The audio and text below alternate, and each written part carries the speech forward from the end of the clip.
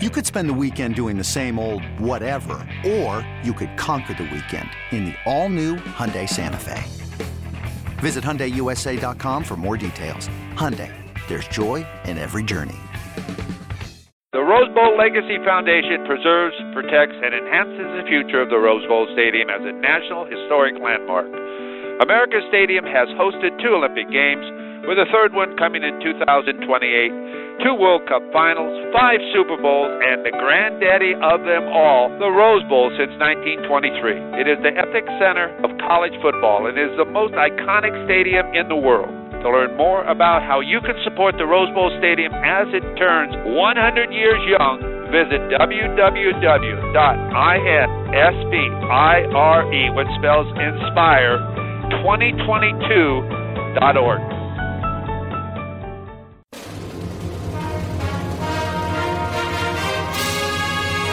Hey Trojan fans, it's time to get into the huddle with the Peristyle Podcast. The Peristyle Podcast is your weekly ticket to USC football and recruiting news. Don't forget, you can download the podcast 24/7 at our website, peristylepodcast.com. And now, here's the host of the Peristyle Podcast, USCFootball.com publisher, Ryan Abraham. Hello, Trojan fans. Welcome to the Peristyle Podcast.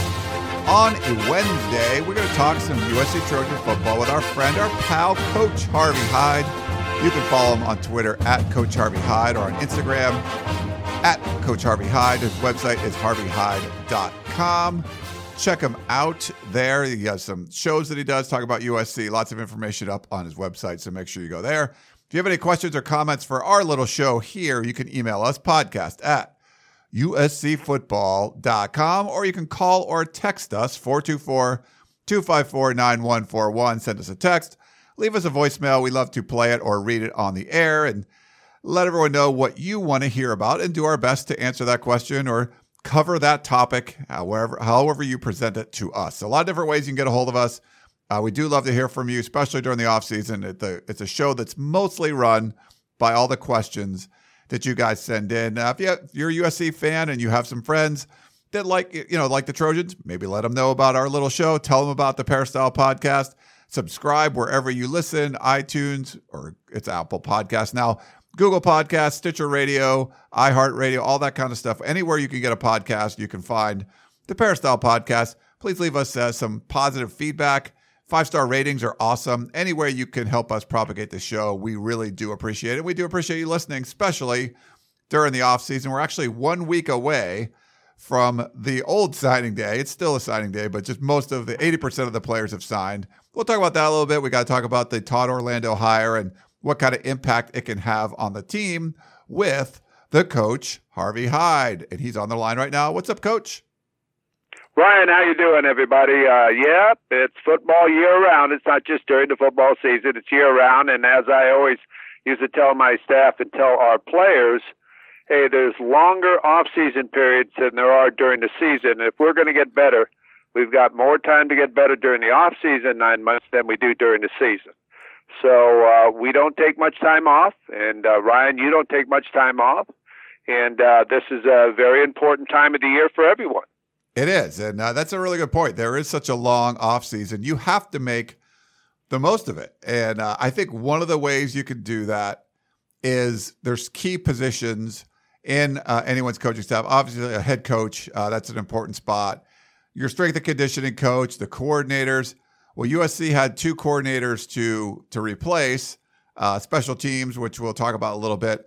But at defensive coordinator, bringing in a guy like Todd Orlando, who was the defensive coordinator at Texas the last 3 years, fired by Tom Herman, ended up working for his old buddy, or at least getting hired on by his old buddy, Matt Wells, at Texas Tech, but then leaves to become USC's defensive coordinator. And we talked about the possibilities. I think the last time we had a show, it wasn't official, if I'm not mistaken. It all kind of like blends together at this point. But I wanted to get your thoughts on Todd Orlando, Coach, and what kind of changes you think would be made? Will practices be more intense? Do you think there'll be more of a rotation with younger players seeing the field more blitzing, or different formations that you would see, different fronts?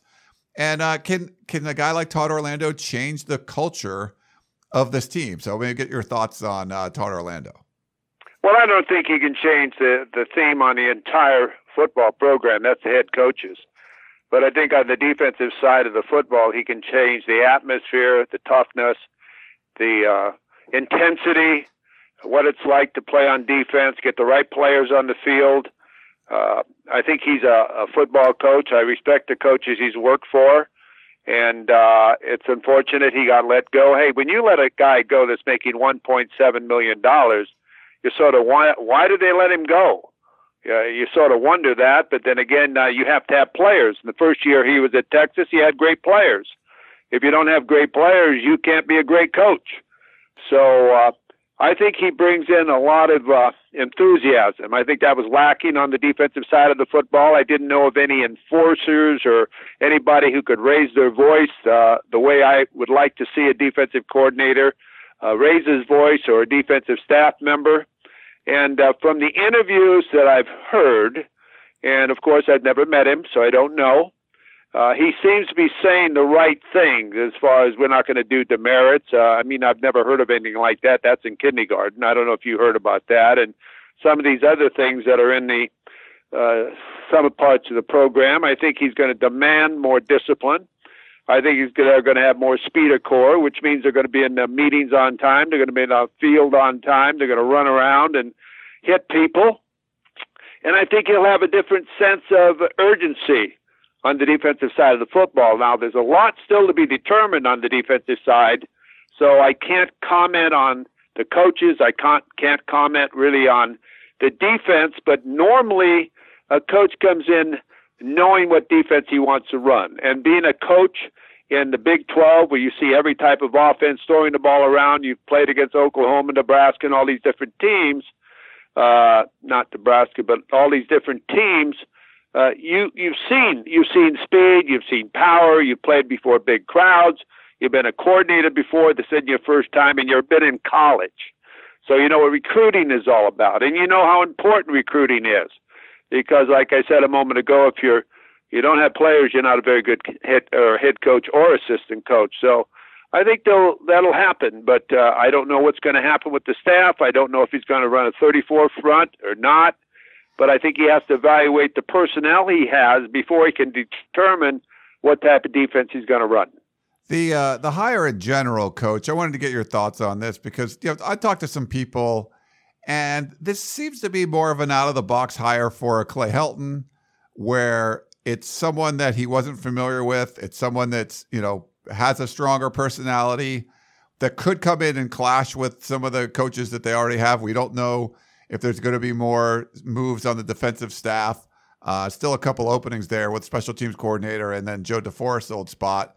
But Orlando's a linebacker coach. I don't think they're going to bring in another linebacker coach outside of Johnny Nansen unless Johnny Nansen goes away, but I would think that they don't need another one since that's what Orlando specializes in. But in general, it seems like this is out of what we normally would consider like a Clay Helton comfort zone hire. Would you agree with that? Well, I'm not sure of that. I don't know. He's got a little bit of a different personality. He's more outgoing. I think he's going to be more vocal. But I'm not sure if it's a Clay Helton hire, but I'm sure that Clay Helton had to approve it.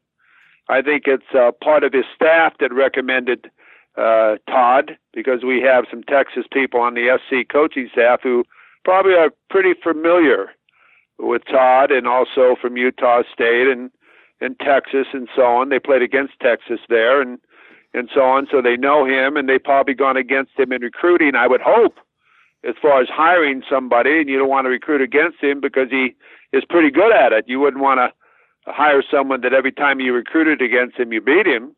You want to hire somebody that, can get after it, knows how to recruit, knows how to coach college kids and get college kids to perform. So I don't know if you want to call us off the cuff or whatever, but I think, you've got to learn to have big names around you if you're going to be successful in college coaching. You look at Orgeron, Bo Pelini.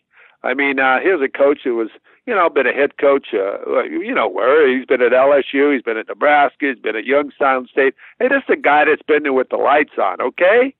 This is a guy that's been there, man. He knows what's going on. So Ed Orgeron's smart enough to get that type of defensive coordinator, somebody that he can depend on that knows what he's doing. Now, I hope that Coach Clay Helton has evaluated here Todd the same way to understand that this is where it's at. This is the key. This is what I want. I want a San Francisco 49er type of defense, but that gives me a better chance to win. But again, he's got some problems on trying to teach toughness when you go against a pass air raid attack every day. How do you learn to become tough when all you do is pass rush? Yeah, that makes sense. Well, we had a couple questions about Todd Orlando, so why don't we jump into those right away? Hey, guys, question for Coach Hyde. I think hiring Todd Orlando may be a good decision. Time will tell. My concern is that in the end, Coach Clay Helton just doesn't seem to have the right attitude for winning. After every game we lose, all he talks about is effort and being oh so close. Not once have we seen him truly upset about a loss. This then carries on to the players who have the same, quote, gee whiz, we sure tried hard attitude. Not a recipe for a national championship team. My question is it possible for a head coach with that attitude to suddenly demand more of his team without seeming fake to players? Yeah, it is difficult. It really is. And I think that he has already established his personality. I've never been in a team meeting. I've never been in the locker room at halftime or after the game or when he spoke to the team and how they accepted him. I know that on the field, I know him as a nice person. Off the field, I know him as a very nice person. He's a gentleman. As far as his coaching techniques and his relationship with the players, I think they like him because I think they have a lot of freedom. And, sometimes too much freedom is not good. And I think that that has gone a little bit too far, and I think that he's got to sort of draw in the cord. But again, it's difficult for him to do that. So he's got to bring in other people that can do that for him. You can't be easy and then get tough, but you can always be tough and again get a little easy because they know you can be tough. You can't go the other way. You can't come in wanting to be everybody's buddy. Then all of a sudden later on, you're trying to change now to be everybody's boss. So that doesn't happen in any way. And I think he'd have a difficult time now changing who he is. So he's got to have some people on his staff that can handle these type of things since that's not him. Yeah, makes sense, Coach. That was from Alex, by the way. Sorry, I didn't mention his name. Thanks for the question, Alex, for the email. We have another Todd Orlando question from Don. He says, I'm a little confused. Orlando said that he and Clay Helton had the same philosophy about football, how it should be played in practice. Orlando claims he likes hard competitive practices. He must be gullible if he believes anything Clay Helton says. What are the chances of USC actually practicing football as opposed to 7-on-7? That's from Don. Well, Don, it's only for us to find out. Obviously, when you just get hired, you're going to say nice things about your head football coach. And you certainly do want to agree with the style of football that he wants to play and the practices he wants to have. And I hope they had this discussion before he accepted the job. And you understand that you can't come in under assumption that you're going to be doing this and it turns out to be something different. So I'm sure that a lot of those discussions went on as far as staff-wise, and I'm sure he got a several-year contract, 2 or 3-year contract also to come to USC. So I hope he has had these conversations because it will be a different type of philosophy than what it's been. And maybe there'll be some change. Now, it'll be tough for this team to make changes. It will be because they've been in a different philosophy for so long. And sometimes you can make that change a lot easier when you have a change with the head football coach because all the players know it's going to be different around here. And the head football coach starts out with, hey, this is what it's about and this is what I expect. It's pretty tough to change midstream with a football program. Yeah. No, it's not easy to do. And I know the defensive coordinator could have a big impact on things, but like you said, Coach, it starts from the top. So it would have to be up to Clay Helton to kind of make some adjustments to a lot of his philosophies. And I know college football in general, you've seen, at football in general, NFL too, you've gotten away from, there's not the 2-a-day stuff anymore. They're not hitting every day in practice. But this is still a team that hits less than a lot of other teams. So you'd like to see things get a little bit more physical. That's what Todd Orlando likes. Is he going to win out, or is it going to be, the Clay Helton way from before? We guess we just have to wait and see. That's what you have to do. You have to wait and see, and I think it would help the offense too to develop certain things within the offense. I don't know if they're going to make many changes in the offense, but I certainly hope they do. It doesn't look like they are in some areas as far as the tight end. They now have 2 receiver coaches. So I don't know what they're doing in that part of the team, if they're going to move the quarterback, 2 remaining backs, different type of things. I'm waiting to see center. Are they going to be able to have a quarterback sneak? Are they going to have power plays in the goal line with double tights? Are they going to involve their tight ends? What are they telling their tight ends right now? Because if I was a tight end, I'd probably go into the portal. Because the amount of time that I was used, it's pretty tough to practice that many months and then don't play at all, or even have a place on the depth chart as far as you come in the block or whatever. So, you've got to get a lot of these things ironed out before spring practice, or your players start doubting you. And when they start doubting you, you got a problem. That is true. You don't want to be doubted by the players, because then it all falls apart. We're going to talk about the transfer portal. You mentioned a little bit. Daniel Imatorbhebhe wasn't in the transfer portal, but he was been out for the last couple of years. We reported he's coming back. So there's another body as far as tight ends go that USC has at their disposal. But we got a question about the transfer portal. But before that, we had a question from Gary, class of 75. He said, Clay fired Clancy and John Baxter in December, but I've only heard discussion about hiring a new defensive coordinator. Is Clay even looking for a special teams coordinator? Who are the leading candidates? How many other Power 5 teams have a coordinator? Isn't a special teams coach good enough and cheaper? Thanks and fight on, from Gary. And I think I'll jump in a little real quick, Coach.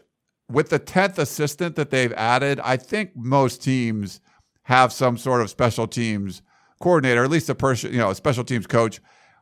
We've seen Pete Carroll had teams where everyone would kind of share duties, but usually there's someone overseeing the special teams. You can call them whatever you want, if it's a coordinator or whatever, but I think that's what most people do now, and that's really what I'm curious to see what direction USC goes in, because it's an important spot, and we've seen so many snafus, there's so many gaffes on special teams over the last couple of years, and how much they were practicing special teams, how many scholarships were given to special teams players.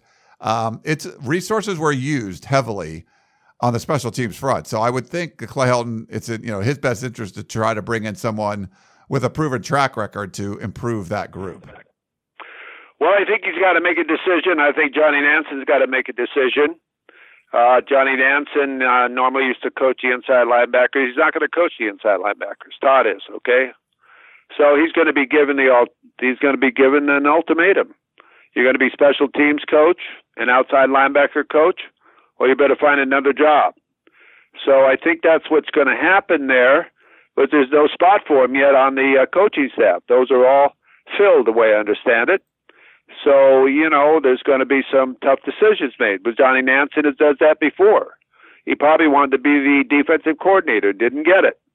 So there's a little internal stuff going on there. And also, if you're Todd Orlando, you really don't want anybody working on your staff that maybe applied for your position.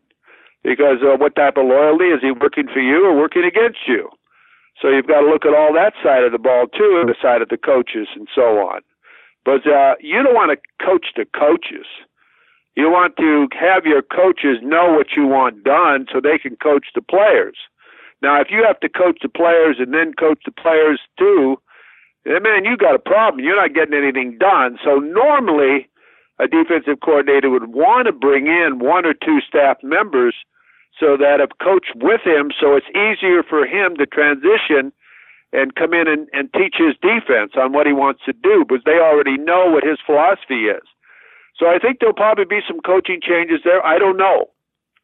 But I think that, too, when I did special teams, and my special teams coach from UNLV became the special teams coach in New England with the Patriots for all those years and got those Super Bowl rings, he was our special teams coach, but he also had a coaching position.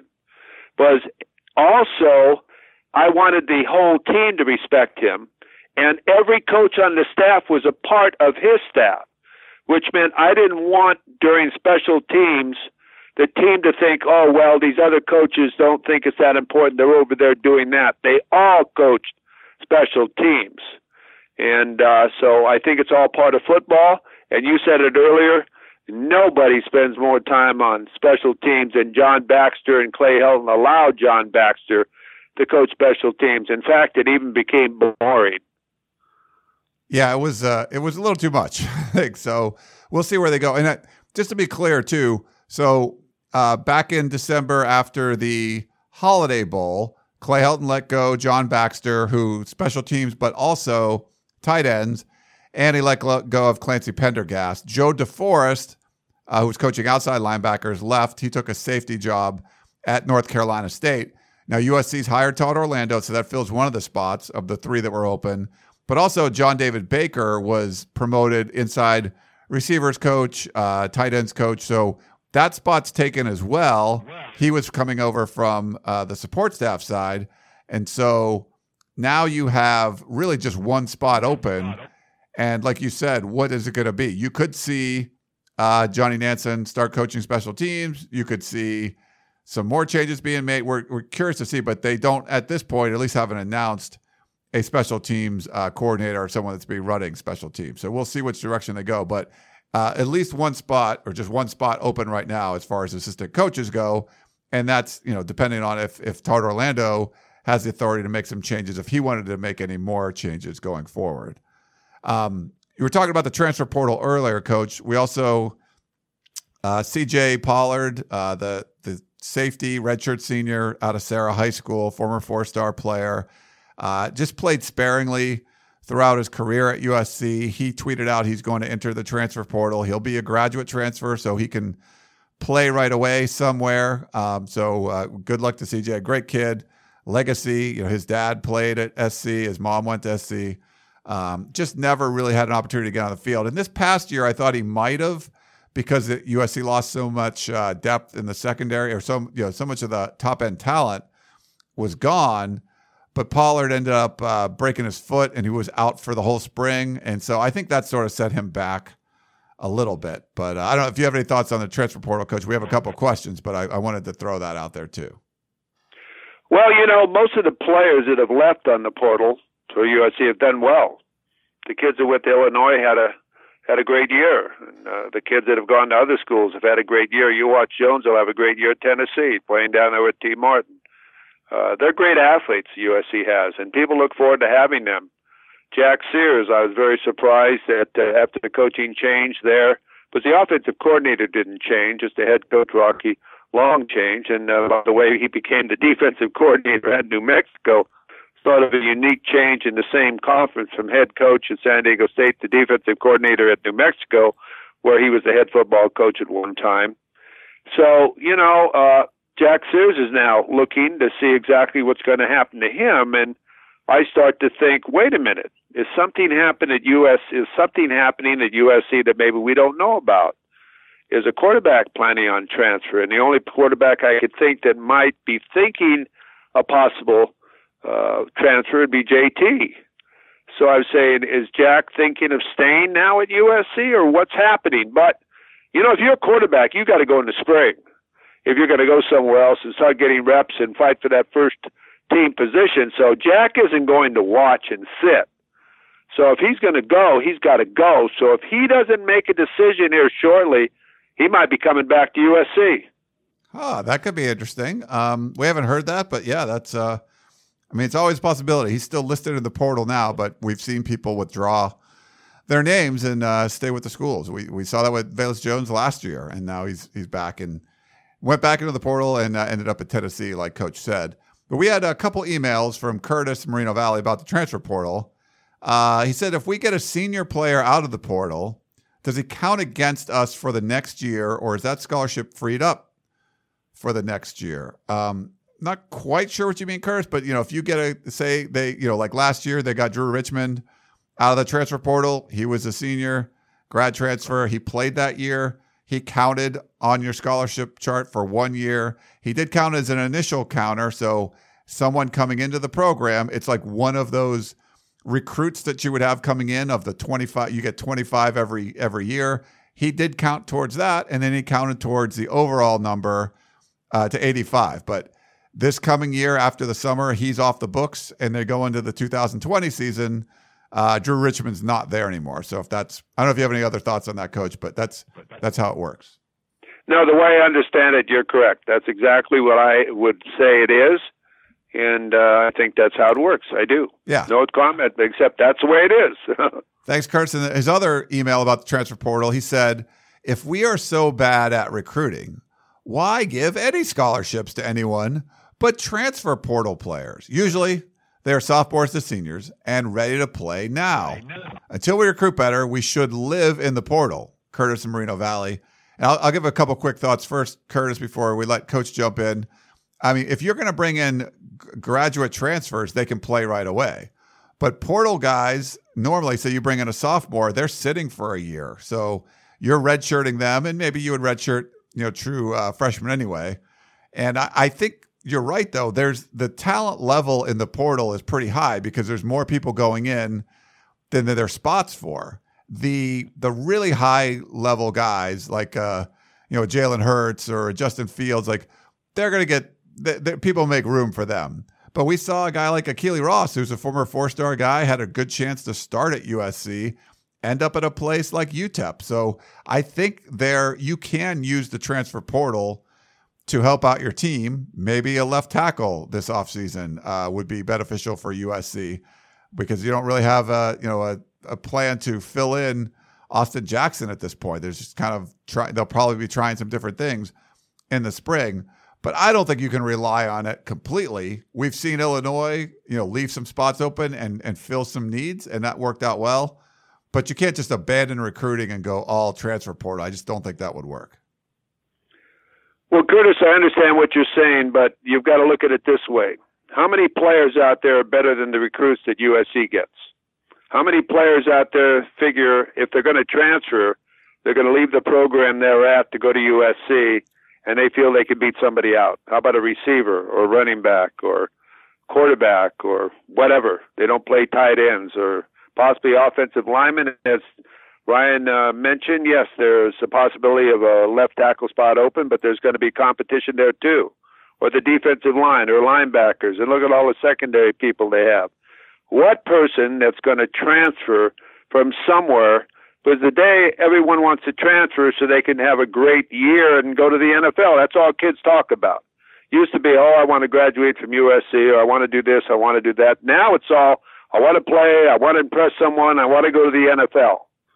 And normally most of the portal guys are people that have been highly recruited, didn't come through, or there was too much competition at their school, so they elect to go somewhere else.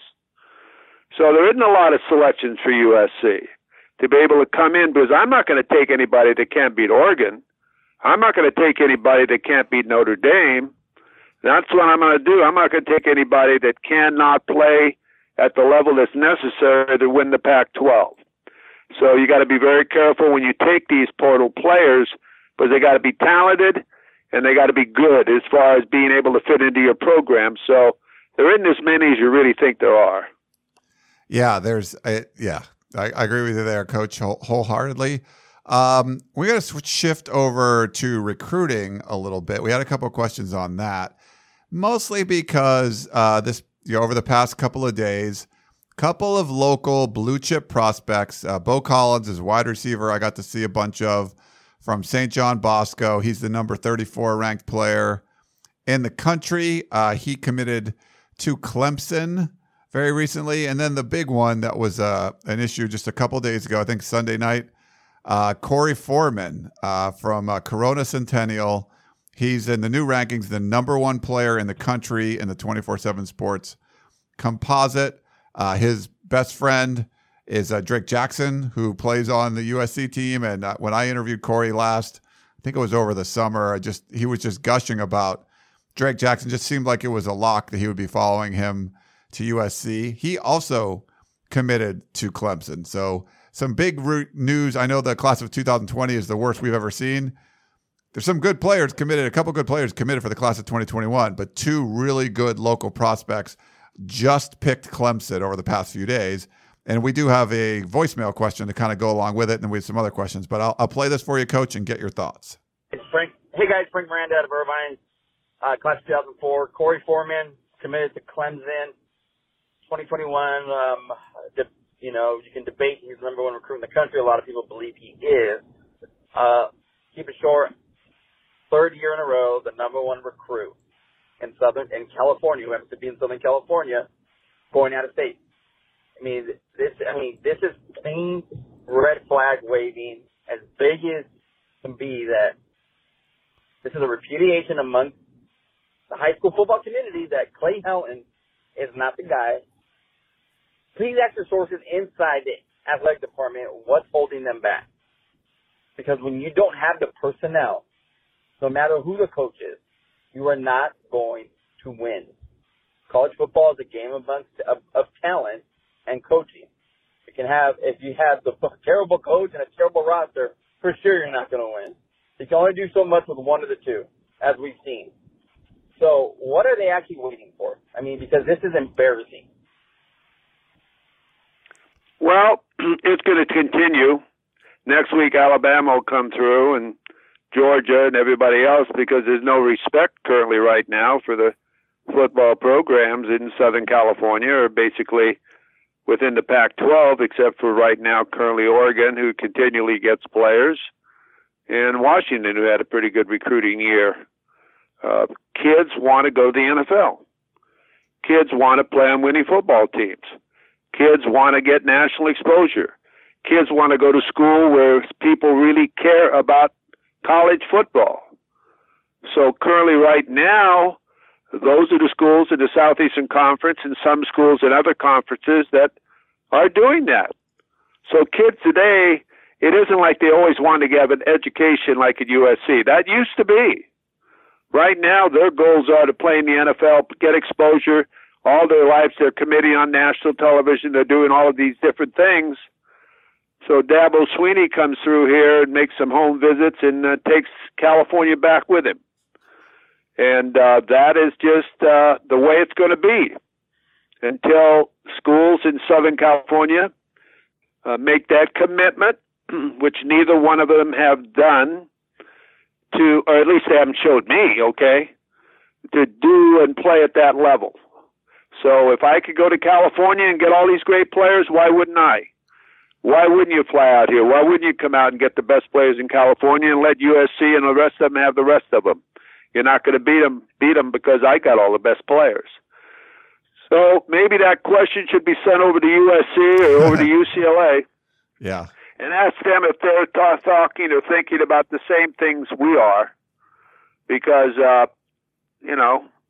it doesn't seem to make sense to me on what they're doing. They take 25 days, I think it was, to decide who their defensive coordinator was. Was it because nobody wanted it, like the players? Or what happened? How come? We got spring practice coming up in about 4 weeks. How do you get ready for spring practice when you don't even know what defense you're going to run or who's going to be the staff members or what you're going to teach? Unbelievable. Yeah, it's a little crazy, Coach. The other recruiting question actually was also from Frank. So it was along the same lines. But the point he had in there, too, was you need talent. College football is about talent. And this team, I know there's everyone that doesn't want Clay Helton to be there. This still is a very talented roster. But with the last two, the last recruiting class, I think some of that depth is going to be hurt going forward. And I think 2021, you might see a drop-off in the talent. And this is a team that's kind of relied on the talent. So I get Frank's point that, you're not getting these Southern California guys that would always go to USC anymore. That's going to start to erode the talent base on this team. And we've already seen it start to happen.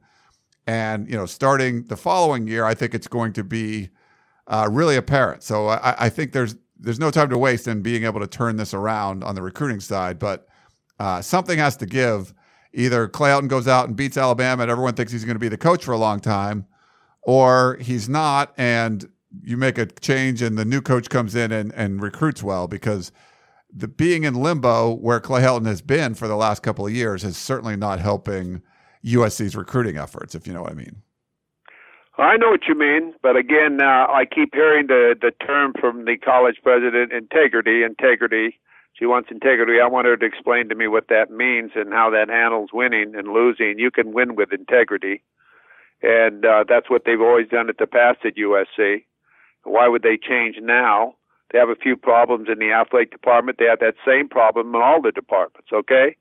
So why point on the athletic department when you need to make a lot of cleaning up and a lot of changes, okay? But you start doing that by making the correct changes. Like all along you've heard me say you had Urban Meyer here that possibly would have been interested for that coaching job. How do you pass on that? I mean, I just don't understand, how you can pass on someone like that where immediately he could have made phone calls to all of these kids that are leaving the state right now and you'd have turned them around. Yeah. But again, that's not my point. I think that should be asked to the others who really can't answer the question. They just try to give you a short answer of what they're doing. I don't know what they're doing in the athletic director situation too, and all the associate athletic directors and everything else that's going on over there. So I'm anxious to see what they're doing there too.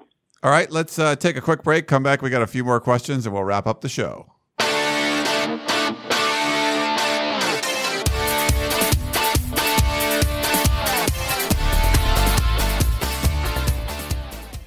Introducing the Two-Way V4, where groundbreaking fuel cell technology meets fresh foam cushioning for the ultimate performance. With Fuel Cell, each step feels explosive, delivering unparalleled energy return. Paired with fresh foam, experience maximum comfort throughout the game. Its lightweight textile upper offers support and breathability without sacrificing agility. Whether you're hitting the clutch shot or locking down the opposition, the Two-Way V4 gives you the tools to play at a high level. Learn more and purchase the Two-Way for yourself at newbalance.com. This episode is brought to you by Progressive Insurance. Whether you love true crime or comedy, celebrity interviews or news, you call the shots on what's in your podcast queue. And guess what?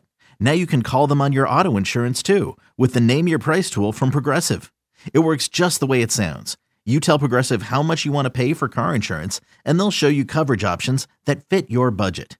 Get your quote today at Progressive.com to join the over 28 million drivers who trust Progressive. Progressive Casualty Insurance Company and Affiliates. Price and coverage match limited by state law. All right, we're back here on the Peristyle Podcast. We got a question from Don about Justin Dedich.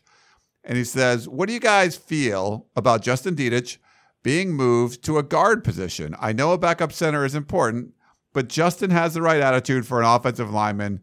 He would bring toughness. That's from Don.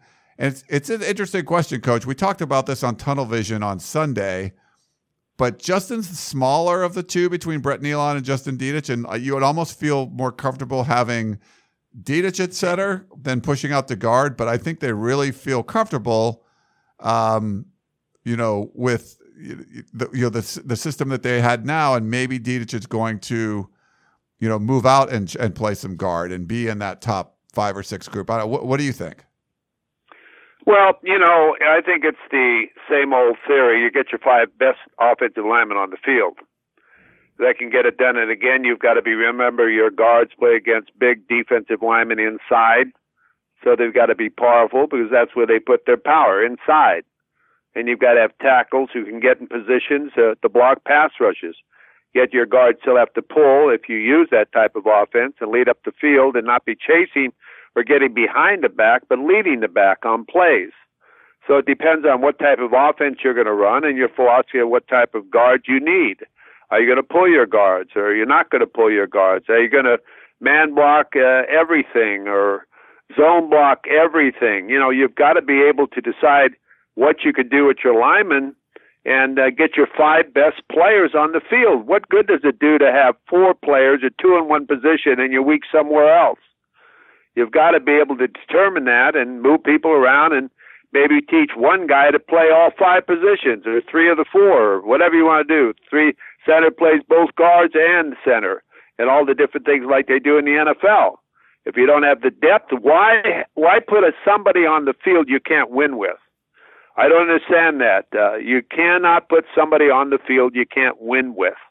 I mean, maybe you need to move somebody over from the defense. I don't know. But you better if a guy's a backup on defense and could be a starter for you on offense, he's going to offense as far as I'm concerned if I'm the head football coach.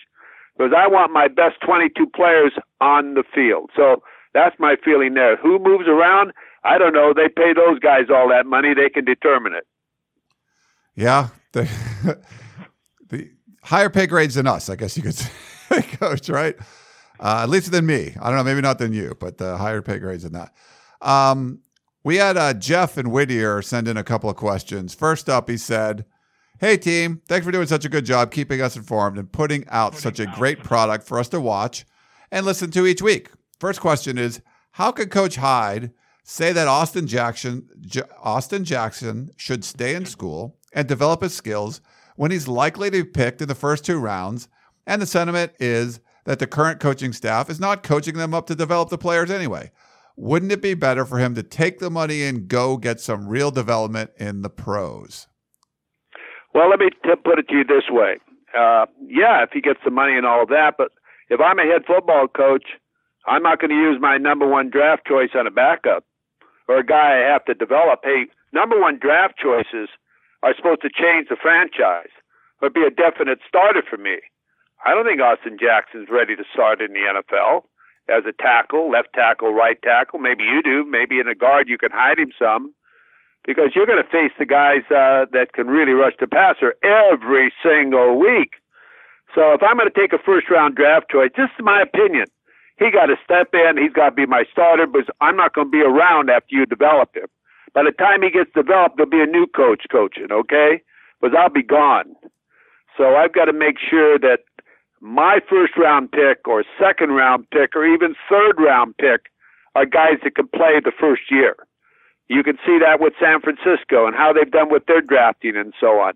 You can't wait to develop people today, or the new coach will reap the benefits. I'm just telling you. So I don't think he's ready for the NFL, and that was just my opinion, that I think he needed to play another year. But if someone wants to take him in the first round, pay him all that money, boy, congratulations. Yeah, congratulations to him. So we'll see. I don't know where he's going to go, but our friend Daniel Jeremiah thought he'd be a first-round pick, so we'll see what happens with Austin Jackson, but he'll be able to take care of his family either way. Jeff's second question was, is it reasonable to expect the USC defense to post great numbers in national rankings when they're playing with an air raid offense who has tons of 3-and-outs and a lot of quick scoring drives? I would think being on the field so much each game would affect the numbers for any defense. Thanks for your consideration, Jeff and Whittier. And Jeff, some of the numbers that put out there that people will take a lot of that into consideration. The number of plays a defense would face, where you could look at Army and you're like, hey, Army has one of the best defenses in the country. They face like 40 plays a game, where, what did Texas face 80 plays a game, or did USC face 78 plays a game, whatever it was. I think you have to take that into consideration. And there are certain like analytical numbers, advanced stats that show some of that. Well, we've talked about this before. I don't think you win championships passing the football every down. If you talk about it, what teams in the country that do that and are playing in the big game or the playoffs, or the top 6th or 7th ranked team, or the top 10 teams in the country? Now, I think USC should be in the top 10 every single year or higher. So if you're going to be in that group, the coaches, what's the philosophy of that? Why aren't they all doing that? Because it doesn't work if you can't run the football, and if you can't have all the different schemes that are necessary all over the field, you can't win your conference. You can't play in the championship game. But that's not what's happening. Those schools run the football. Those schools have their quarterback run the football. Everything goes. Lawrence runs the football. Fields runs the football. Lawrence, you name it, they all. Bowles ran the football. If you're going to run a one back set, I just keep repeating myself, but that's what I see, and I think facts prove that. So I'm not looking at stats. I don't want stats. I want W's, and what gives me that chance to win a conference championship or play at that level. And it's not throwing the ball every down. Yeah, and I think when you're talking about an offense and defense working together, a lot of people that I talk to say you need to get coordinators and schemes that complement each other. So sometimes you can have a defense that doesn't really fit well with an air raid offense, like Coach Hyde was saying, that you're throwing the ball over the field all the time. So sometimes that's, you wanted to get it to work, and they have to kind of work together sometimes. So coming from the Big 12, I think, Todd Orlando has worked against and with a bunch of air raid teams. So I think that should be, I think he should understand that a little bit better. So you might see some better results just because he's been around those offenses before a lot more than like a Clancy Pendergast was. No, I agree. I think that when you're in college football, you have more of a feel for college kids. I think why Pete Carroll had such great success when he first went to Seattle. He knew all the players that were in college football. He recruited all the best ones. He got great draft choices and got players to come there as free agents because he knew they could play. And I think that the same thing is as far as a coach. When you coach that level, you know exactly what you're going to see, and you're more familiar with it. And I think it's very difficult. I think it was tough for Clancy to come down and coach at USC. Didn't like to recruit. I think he's an NFL coach. Didn't like to recruit. Didn't like to do some of the things that are really necessary. I'm not saying he's a bad person, but I think he was a bad fit. Yeah. All right, we got one last question for you, Coach. This is kind of a fun one, and I know this was bopping around Twitter a little bit. I think John Canzano threw it out there. He's a columnist and a radio host up in Oregon, but he said, now that the national this is from Mark, now that the national championship is over, here's a hypothetical question. Could the Pac-12 put together an all-star team with a coach that could beat either of the two teams we watched play in the championship, Clemson or LSU? I don't think so, but I'd like your opinion and players you would place on the team. That's from Mark. I'll do mine real quick, Coach. I think for sure that the Pac-12 would win. Now, this is assuming you have this same group of players that are going to play a schedule throughout the year, not just put a bunch of all-stars and play a seasoned team that's practiced all together all year.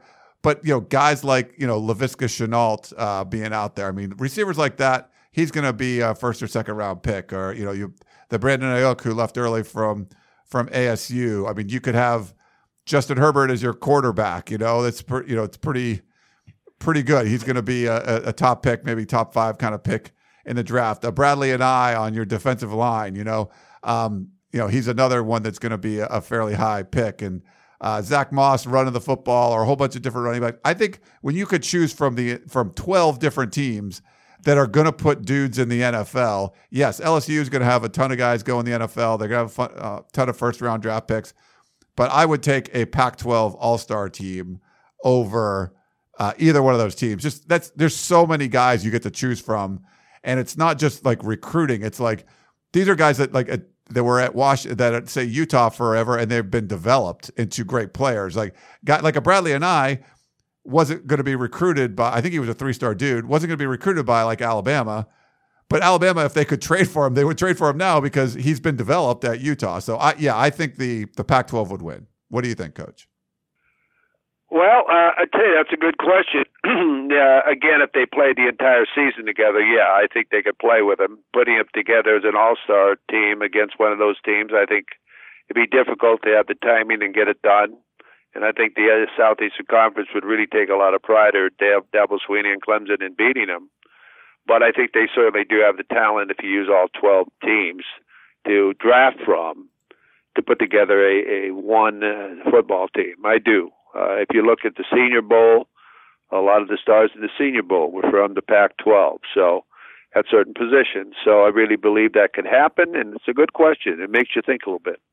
Yeah, I mean, even like Anthony Gordon, throwing for a bazillion yards. If who's running your, is Mike Leach running your offense? Is Kyle Whittingham running your special teams? Is Jimmy Lake running your defense, or Tim DeRuyter running your defense? Like Evan Weaver, he had about 1 million tackles. I think there's just so many good players spread out throughout the conference that it would be really tough. That's when people say, oh, Alabama could have beat like the Cleveland Browns. It's like, no, dude, they could not have beat the Cleveland Browns. Like, Alabama's really freaking good in college, but you're talking about there's still going to be some spots where, there's a 3-star guy that they, recruited late and he somehow ended up in the starting lineup. When you're with the Browns, like all those guys are going to be, as good or better than what you have on any college team. So yeah, I don't buy those arguments. I think the All-Star team would win. I think a college team would never beat even the worst NFL team. No, I agree with you. I don't know how many people out there can remember when they used to have the Hall of Fame game and they used to have the college All-Stars play an NFL team. And I think they only won one time in about 20 years. And it was a great game. Everybody looked forward to it. They had the selected top players in the country on the All-Star team. And it was during the exhibition. I think it was the first game of the year, and then the players went to their NFL teams. It was a very interesting game, and I don't think they won but one time. And I don't know if that was an accident or what, but no, that doesn't happen. You're not going to take a college team and play against an NFL team, no. All right, well, let's get to wrap things up. That is the coach, Harvey Hyde. Coach, thanks so much for coming on. It was great. Well, thank you very much. And for all of you out there, we want to thank you again for buckling up and riding along with us here. Remember, it's our show. That means yours and ours because you contributed to it. And again, I want to thank Ryan for being a part of it. You do a great job, Ryan, and thank all of you out there. And as Ryan said earlier, you can go to my website, harveyhyde.com, or follow me on Twitter @CoachHarveyHyde, and I'll remind you about where I'm at and what I'm doing. Yeah, doing some Instagram videos. You want to go check Coach out there. He's got his microphone telling you what's going on in the world of college football and sports in general. That's the Coach. I'm Ryan Abraham. Thank you so much for tuning in to the Peristyle Podcast. Hope you enjoyed the show, and we will talk to you next time. You've been listening to the Peristyle Podcast, presented by USCFootball.com. Be sure to tune in next week for the latest news on Trojan football and recruiting. And don't forget, you can automatically download the podcast directly to your smartphone or tablet for free. Just click the iTunes link on peristylepodcast.com or search for Peristyle Podcast at the iTunes Music Store.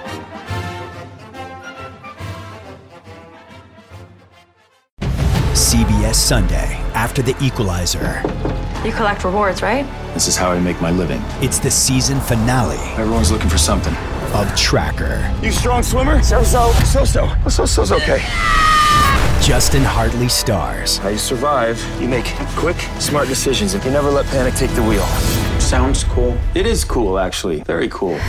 Tracker, CBS season finale Sunday after The Equalizer on CBS and streaming on Paramount+.